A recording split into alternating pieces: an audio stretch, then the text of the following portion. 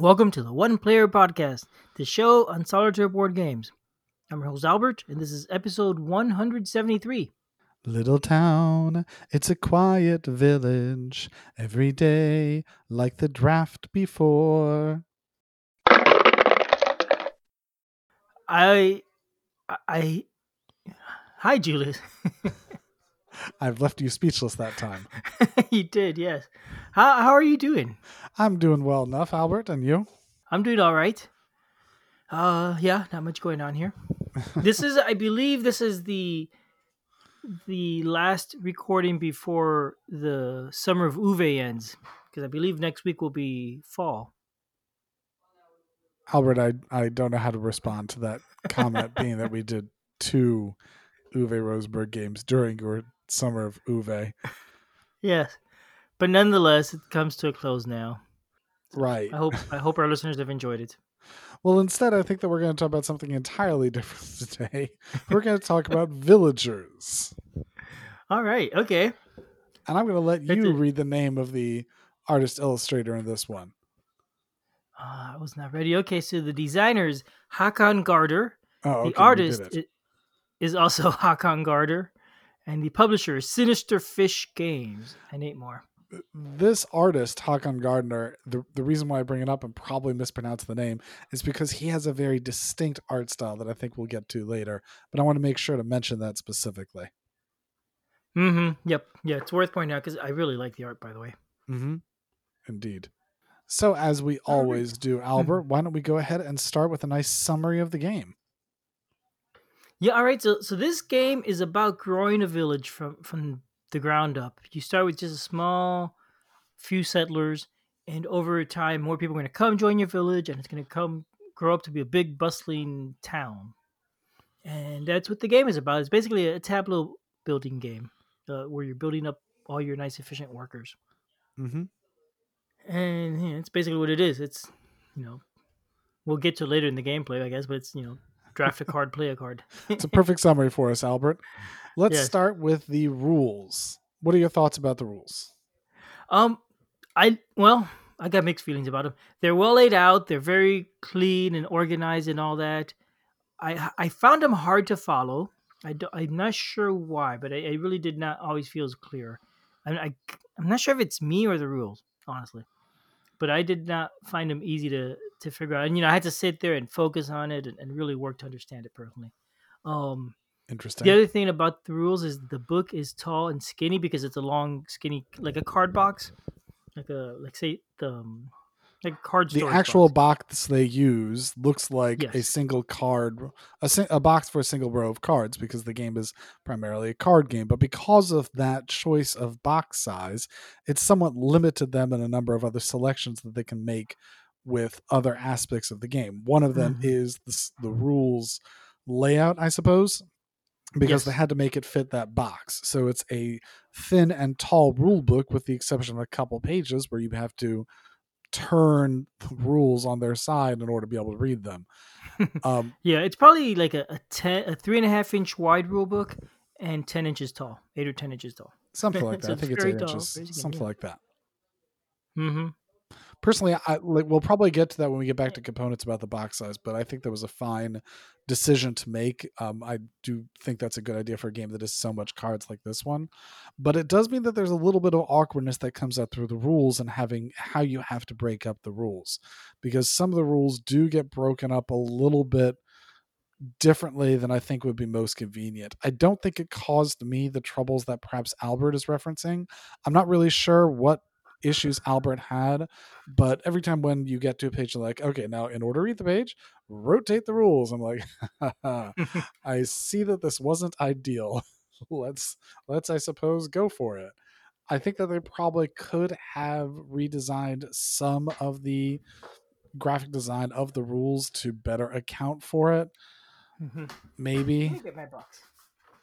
but I think that it's in general I think it's okay. There is one perhaps awkward part of the rules, which perhaps we'll get through in gameplay mechanics, which had to teach about the differences between what happens when you're playing in the two-player version of the game as opposed to in higher counts or definitely in solo. Solo plays entirely differently and essentially has its own rules addendum at the end, as we see from many solo games, and probably Albert is going to dislike. And I personally don't think it's that bad. But it was awkward that two players has a special rules exceptions on how to play it. I know that the designer of this game has said that for his next release game, Streets, they wanted to make sure that they wouldn't run into that kind of issue. Um, so they made sure that you didn't have a difference between two players and the player counts in their later games, but this one definitely has that difference, which for me has always made sure this is a game where I always have to have the reference card out to make sure that I'm playing it with the correct rules for two players versus 3 to 4 or even 5 players. Mm-hmm.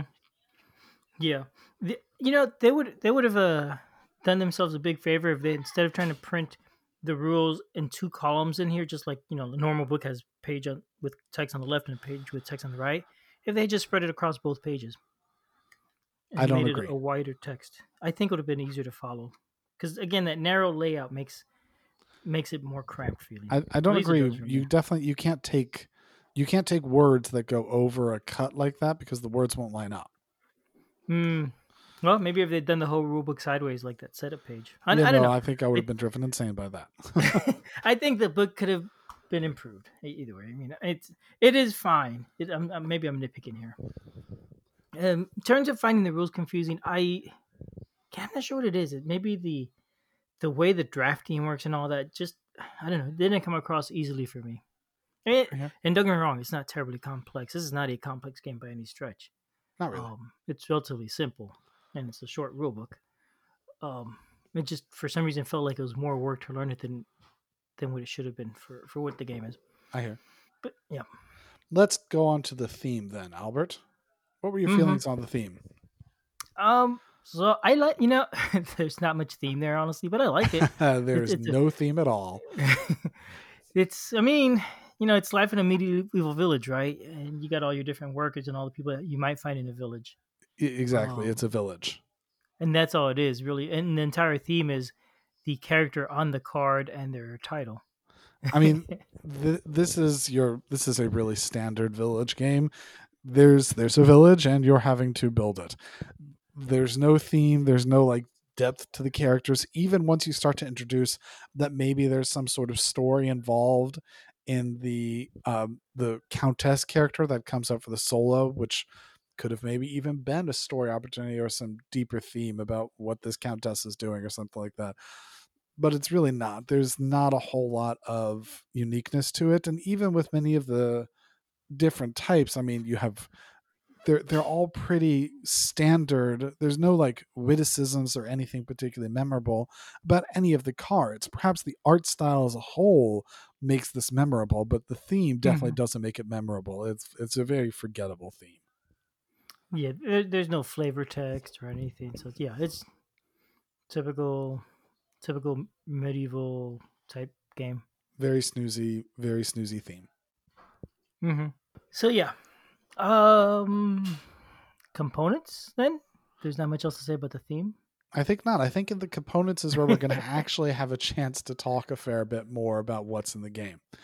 Because in components, I think we also have the chance to talk about graphic design, gameplay, cards, things like that. Let's talk about some of the more basic things. Essentially, the majority of the game is going to be built up in the cards.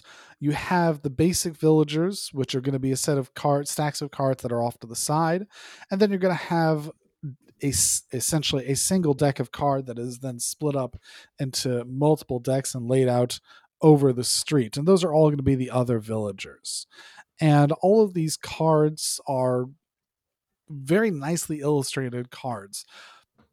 They all have a very unique design.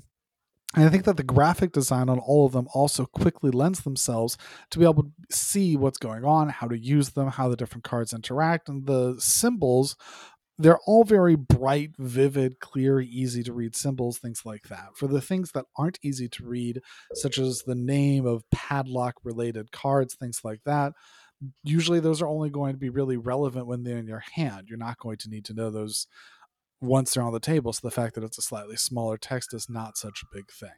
So I think that the graphic design and the art style, those things, that really makes the game a lot more memorable, even though the theme itself isn't. Because it's such a unique and, in my opinion, very beautiful art design. It's not standard, it's not very humanistic, but the style and how they put the game together looks really nice. Um Yeah, I totally agree with it. I really like the style of art. I like the layout of the cards. The icons are simple and clear, and it's generally well laid out. My one complaint is there's a key ring icon. That's a key on a ring, and it took me forever to figure out what they're talking about because the ring is shaped like a card, which is clever because it has to do with how many cards there are in in the game of that type. mhm. Um, but it took me forever to figure out it was a key ring. I wish somewhere it said it. I think it actually has an icons Does it? reference that tells Oh, that to where? you. Oh, in the back of the rulebook, maybe. I think so. Whoever looks at the back. Whoever But looks at the back, I once I get to the suppose. one-player rules, I stop looking. I don't know where it might be, but either way, again, it's pretty clear. That's the one thing. It wasn't entirely clear what the shape is, so whenever I find the reference to the key ring, it takes me a while to realize what they mean. Hmm. But there aren't that many things I could be talking about, so it isn't. And we're going to talk Man, it more didn't about print a lot. unlocking, which is, I think, one of the unique gameplay aspects of Mm-hmm. the game, and we'll get back to that in the next section about gameplay. Mm-hmm.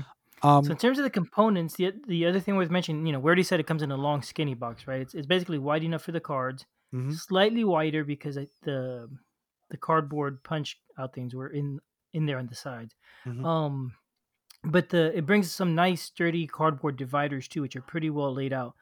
I love the way they did this because there's like 5 or 6 dividers, and each divider tells you exactly which cards go in that section. So it makes it really easy to keep it organized and put the game away and set it up later. Mhm.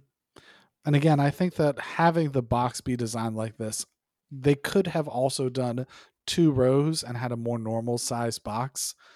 But if you have a lot of card games on your shelf, I suppose this is a very nice, simple box size to use for storage on your shelves. It doesn't really match any other size type of box, but I'm a fan of it. I think it looks pretty nice. Yeah, I agree. Yeah, it does mention anything else I have, which always bugs me. But then again, they're coming out with another game, right? And that might be the same box It size. is the same box size, deliberately Ah, there so. you go. Um, Okay. one other aspect I want to talk about, which are the coins. Hmm. They have these coins and it's 7 different coin size types, ranging from, I think it's 1 to 100, and Hmm. I mean, you obviously you have the ability to just read it if you want. They've tried to come up with a basic idea of an iconography in order to be able to guess which ones they are and which ones they aren't by the color and the shading and things like that. These coins are really, really bland. Like, you compare them with, I can't even think of any other game which took blandness to this degree. There's no elements to it that suggest that these are actual real coins. Like, I compare with some other games in my collection that the coins themselves are sort of demonstrative of the idea that this is an immersive world and that there's more to this. These coins are saying, hey, we know you need to count money. Here's a method of counting money. Yeah, they're very bland. There's just a number in a circle. That's all it is. Yeah. Um, but I guess I mean these are villagers. These are not well-to-do people. Salt of the earth sort of thing. They don't got time I mean, even for salt of the fancy earth money. people, fancy money, like fancy money is something the government prints that, they would put something on the government for it. And Yeah, I guess so. but I mean, it's true. Like, when you have coins in many other games, these sort of things are indicative of a broader world. And I mean, I suppose that it's cost saving to not invest in making nice looking coins or to make coins that actually look like there's a broader world here, but they didn't try. Hmm. Yeah, what they are is they're functional. Yes, that's it. Hmm. I believe that has covered. Oh, and there's also, just to make sure that we're mentioning it, there are a separate set of event cards and countess cards for playing the solo version game. Again, just more cards and similar art design. Yep, and that's it for the components. Really, just cards, tokens, and rulebook. Sure. Let's go ahead and do a bigger summary for how the gameplay works for this game. Um, the game is divided into different phases. There's first going to be draft phases and then build phases. And then over the course of the game, there's going to be two market phases, which are going to interrupt those. In the draft phase, what happens is that all the players, and this is true even in solo, all the players are going to be drafting villagers from the street, which is a row of available workers on the table, or available villagers rather on the table. And you're drafting villagers, you're taking them into your hand, and you're going to hold on to them. Then during the build phase, you're going to have the opportunity to play villagers from your hand into your village.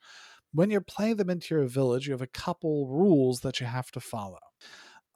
You're the first rule that you're going to have to follow when you're actually playing the villagers is all the villagers are going to be played in what's called production chains, where you have to start with one of the various different type of basic villagers. If you don't have a basic villager out, in addition to one of your regular builds, you can pitch a card from your hand and instead play a basic villager to your village. And then you build production chains off of that basic villager, starting from that basic villager, and you'll continue on down the line based on whatever production chain it is. So, for example, the only way to play I think it's like a bed maker is you have to have a hair first, and then you play a bed maker onto it. And many of the cards at least will continue to build on them and have bigger and bigger effects if you're able to find all of the cards that you need to in the production chain before. The second rule that you have to follow when you're doing the build phase is that you have to follow these locks. Many of the cards will be unlocked by other things. So, for example, if It's you basically want a to technology be, tree, isn't it? it's kind of like a technology tree. Yeah. In order to be able to, it's not, I'm not sure it is, but in order to be able to play Mm. some cards, you have to pay an unlock value to the card that unlocked it. So, as an example, if you want to be able to play a poulterer, you have to first have a carpenter out. And you'll put 2 gold on that carpenter. If you don't have a carpenter out, you have to pay 2 gold to another player's carpenter. If nobody has one out, you have to pay it to the bank, essentially licensing it from some random carpenter out in the world. Yeah. And so you're right. So it's not a technology tree because you're never restricted for building the person. You could definitely build a card even if nobody has the prerequisite. It's just who gets paid. What is Mm-hmm. the impact? And sometimes you'll have to pay other players in order to be able to use theirs. There's sort of a trick for how you want to use those unlocking. And the key ring that Albert was talking to, some villagers unlock a whole lot of things, and their primary value is in the fact that they'll continue to get paid. For example, the blacksmith is one that's a main thing, and they'll have a key ring symbol, which, as Albert mentioned, is a key square symbol. Um, and that'll show you how many different things they can unlock. And that's the benefit of putting that one out. Primarily, it's not to earn money itself, but it's to earn money based on other things getting paid to unlock it. Exactly. And for example, like the brewer can unlock two. I think the woodworking guy can probably do 8 or 10 different Mm-hmm. other professions. So you'll continue doing this, alternating between this draft and build phase until some of the stacks on the road are empty. So the as you're taking cards from the street, you're filling from the standby deck, which is called the road, and you'll continue filling that onto the street. When some of the stacks on the road are emptied, it's going to trigger a market phase. During the market phase, you'll earn gold and then later silver based on how many things it's unlocked, so how much money is actually on it, and based on any silver values that it is. So some cards won't give you money or abilities immediately, they'll only earn during market phase. So it's to your goal to try and play them essentially as close to the market phase as you can, while at the same time balancing all your different other goals to make sure that the best market cards are up there when you're doing them. Then you'll continue on. You'll continue drafting until 2 market phases happen. At the end of the second market phase, that's going to end the game, and you'll see whoever has the most gold will be the winner. Mm-hmm. Yep, that's it. Pretty straightforward and pretty simple. I think for me, eventually. probably the main two really unique things this has over other draft games, and when I say draft, I mean that you're drafting from a shared card row, sort of like Sort of like in Star Realms or something Star like that. Realms. Thank you, Albert. Yeah. Sort of like in Star Realms, where you have that shared market row that all the players are choosing from to build from their own tableau. So, just in that regard, it doesn't really have a lot different than other games. What I think makes this unique is first that idea of the production chains that you have to gauge when you want to invest in something, how you want to do it.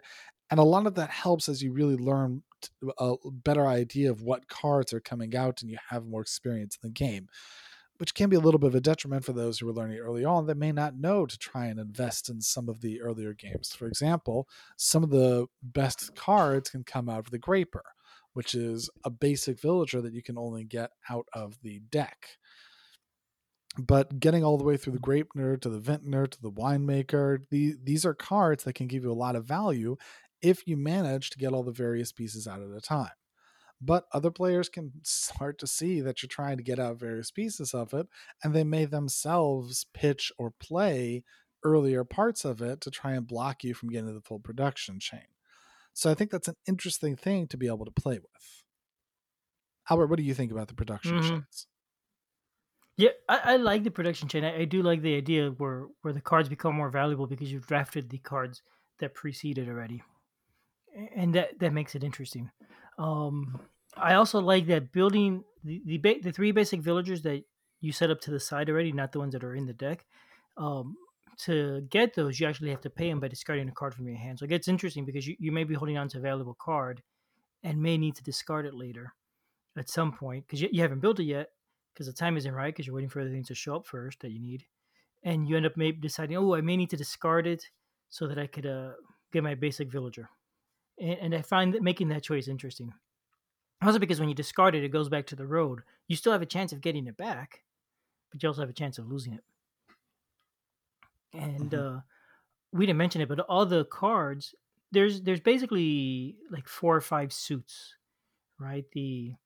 And they're tied to the basic villagers, right? The mining suit is black, the lumberjack, the wood suit is green, the hay suit is purple, and the grape suit is pink. And then there's also a brown suit that's Solitary. these are villagers that solitary. Yeah, there's no, you don't stack them. They don't have production chains. Um, and then there's also a special suit which I There's don't also the think I like wool so and much. leather suit. I wonder if you've played much of that. Oh, I have not used those because that's for four or more players, and I've It's for only four more played players, yeah. solitaire and two player. Yeah. Which I feel is a shame because Oh. they're interesting. I'd like to be able to try and see all of the aspects of a game. But because those are only in 4 player plus games, there's not really a way of subbing in or out to try and use those differently. I suppose maybe you can swap out some for the Graper. I'm not even quite sure. But officially, if you're not playing a 4 plus game, they're out of the game. There's nothing you can do to be able to use those. Hmm. Yeah, which is a shame. I agree. I would like to try them out at some point. It has not happened, and it's not going to happen during coronavirus. That is definitely true. Hmm. But so yeah, so I do like the drafting. It's interesting. There's another thing we didn't talk about is the number of cards you draft is two each round, right? You go around. I draft one, you draft one, I draft a Well, second, you you can draft a draft second. more by getting more food icons or Yes, build icons. there's a few icons that if you build the right villagers, it lets you draft an extra card up to a total of five in the round. Hmm. So you have the opportunity to draft more, which is obviously a nice thing because that gives you more cards to work with. And there's also a villager that if you get him, he has a little house icon. If you have him, then you could build more cards during the build phase, which we haven't talked about yet. Well, no, we did talk about the We build have to talk phase. about the Sorry, build phase. we have. I know what I'm saying. Well, another So, thing. so those Go are ahead. pretty neat. But then there's also a drawback to that because there's a limited number of cards in the game that you set up on the road. If you're drawing more cards, the game's going to end faster. And I find it's an interesting balance between ending the game quickly and or going slower and taking your time.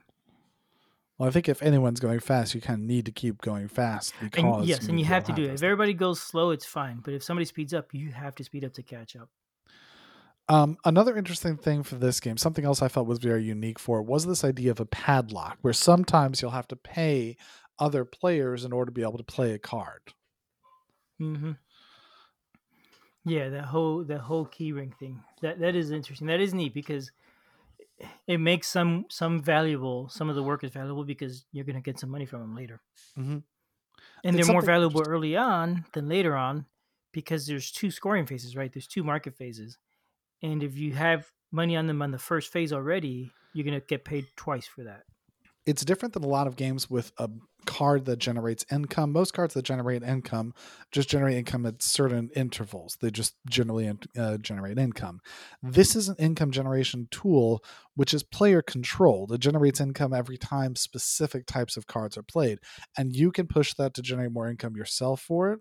Other players can also, to a degree, either push or restrict it, and or by playing those cards.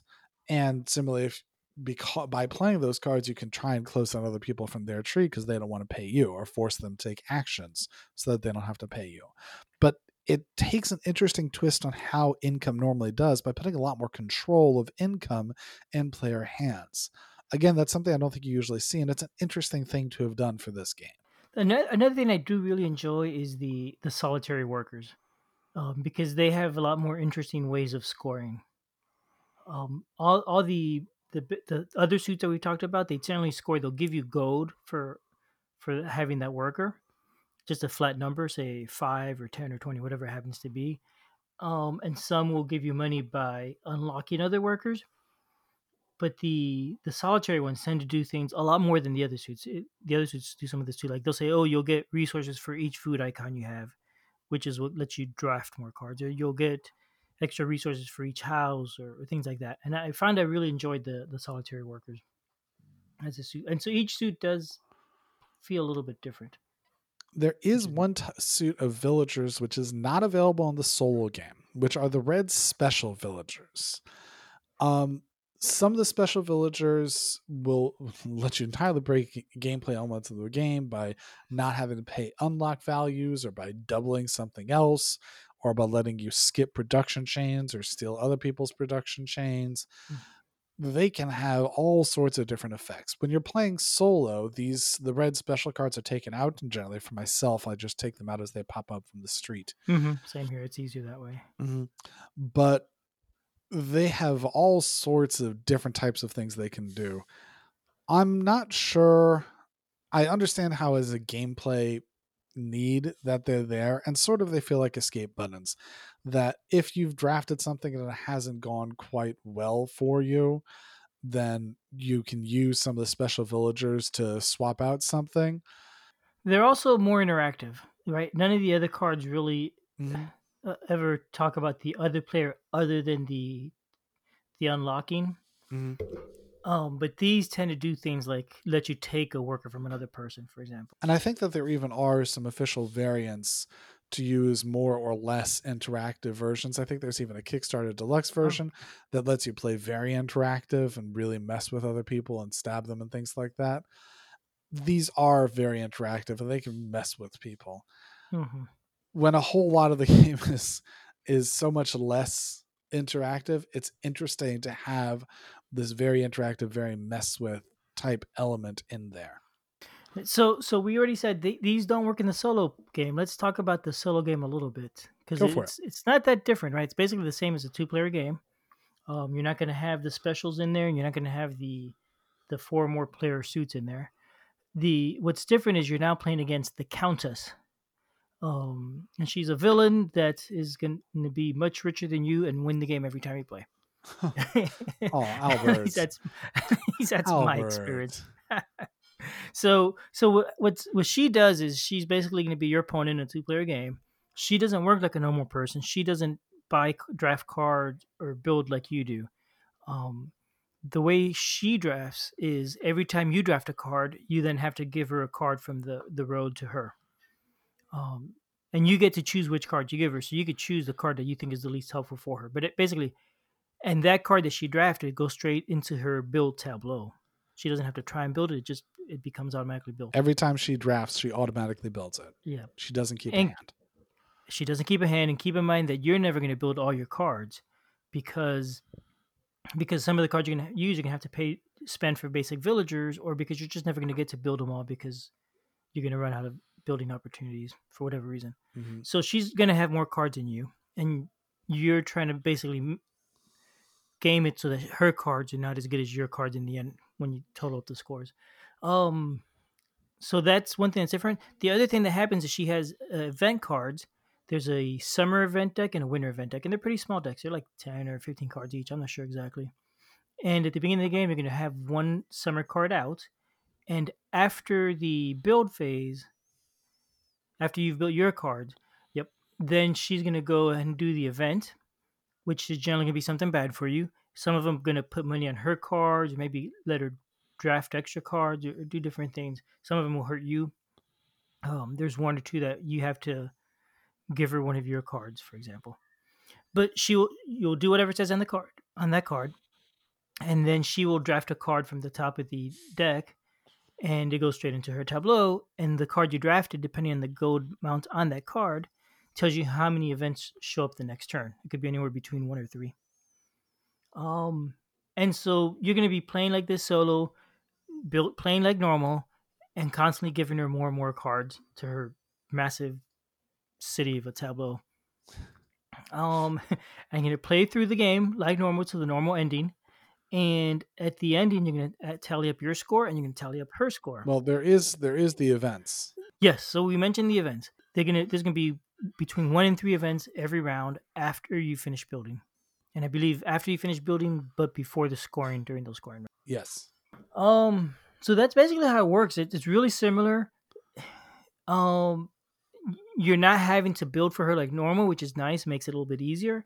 You only have to worry about choosing which cards you want her to get when you're what during gives the her the draft least phase. benefit. Mm-hmm. So you're making some choices, which is nice. It's not just going through and doing stuff automatically, and just following an AI or something. You're here actually deciding what works best for you, or at least good for her, which And is you nice. only win if you have more gold than her. Yeah, which, like I said, is hard. I haven't done it yet. I haven't played solo too much, honestly, but I haven't beat her. The what I don't like about this though is that her tableau gets pretty darn big by the end of the game. Like when I played the other day, she had something like 20 cards maybe in her tableau. Mm-hmm. So it's quite big, and trying to figure out what card to give her, I think, could be a little more challenging the more cards there are, because there's cards that you could give her that will say, I don't know, for example, score 3 gold for each 2 wood icons that you have. So now I have to go through and count all her wood icons to see if that's a good card for her or not, for me to give her or not. And that's so I didn't like that too much about the solo game. It's a lot more figuring out all that math.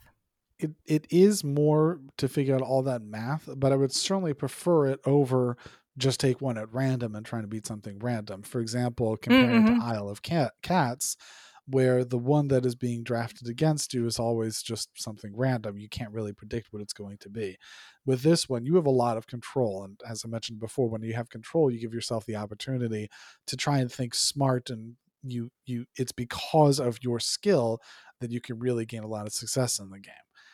I think that even though it does require extra time to think about which one is it going to take, I think that it's beneficial to be able to do it that way. Yeah, no, absolutely. It does make the game more interesting.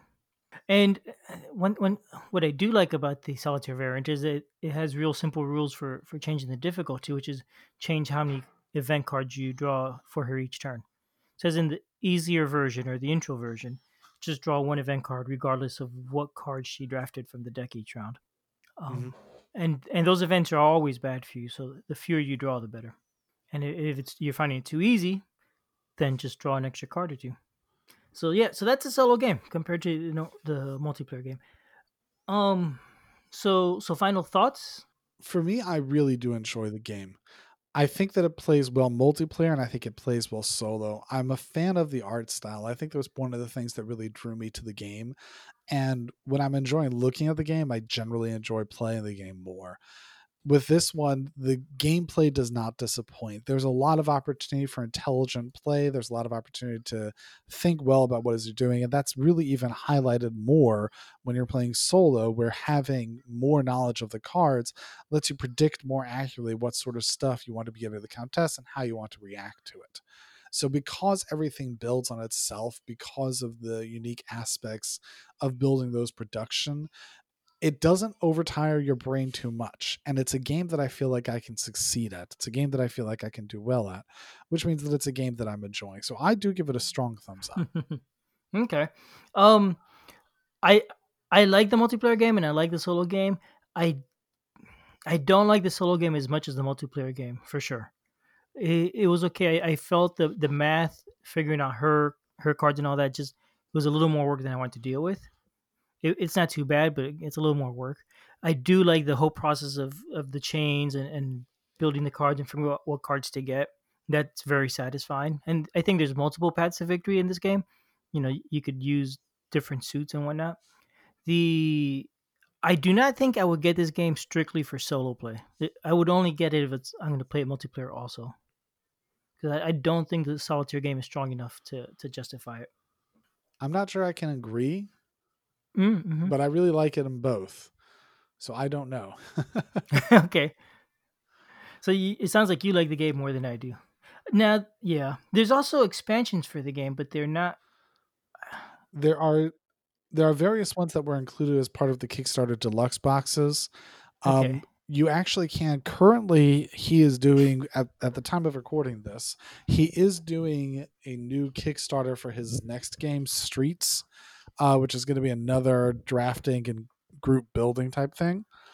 But because of that, or perhaps in honor of that, the expansion for Villagers is available from his website with currently free shipping if you are interested in getting the expansion. I don't think the expansion gives a lot of value for solo, so if you're looking for it for solo purposes, I don't really think you need to do it. In fact, as I recall, you can't use any of the expansion stuff with the solo. It's not designed or balanced for it. You can perhaps play some of it, not quite sure. But yeah, I don't think it supports solo either really well. Though one of the things you get is a box that has, for example, fancy coins. I don't think that's even available anymore. Oh, I see it on the website. Oh, is it right now? Yeah. Okay? Could be. I do not have the fancy coins. Oh no, I have out just of stock. I just have regular cardboard coins, and I think that's perfectly fine for me. They're bland anyway. I don't need to blank out pretty bland components, in my opinion. Yeah. Ooh, the fancy bland. Yeah, you turn bland printed cardboard into bland printed wood. I just don't need that. Yeah. But I do think that the expansion is worth it for playing multiplayer. I think that especially the development expansion is worth it for multiplayer. But for a solo podcast, it doesn't work. Yeah. Now, this is neat. The expansion, you could get the bundle for £30. And it brings a few different suits that I hadn't seen before. Yes. Some of the existing suits and some wooden tokens, including a wooden chicken for the start player. Yes. And 2 other nice wooden buildings. Those are cool looking. Man, makes it tempting. I ended up getting a rubber chicken from the craft store. Or a nice PVC chicken, not rubber. I have the deluxe, so I have the wood chicken. Oh, fancy. Okay. My chicken is wood. Mine's just PVC.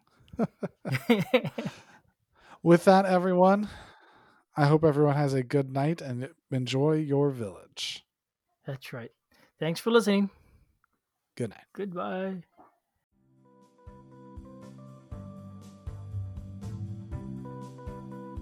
Thanks for listening. We love feedback, so we love hearing from you. You can reach me at julius@oneplayerpodcast.com or JLBird on BGG, and Albert can be reached at albert@oneplayerpodcast.com or Fractalud on BGG. Our website is oneplayerpodcast.com with the number 1, and we're also on Twitter at oneplayerpodcast. The intro music is copyright Angus, can be found at jamendo.com. The transition music is copyright by Dan Elduce Pancaldi, whose page is at donpancaldi.com. The One Player Podcast is protected under a Creative Commons share-alike license. Thanks for listening.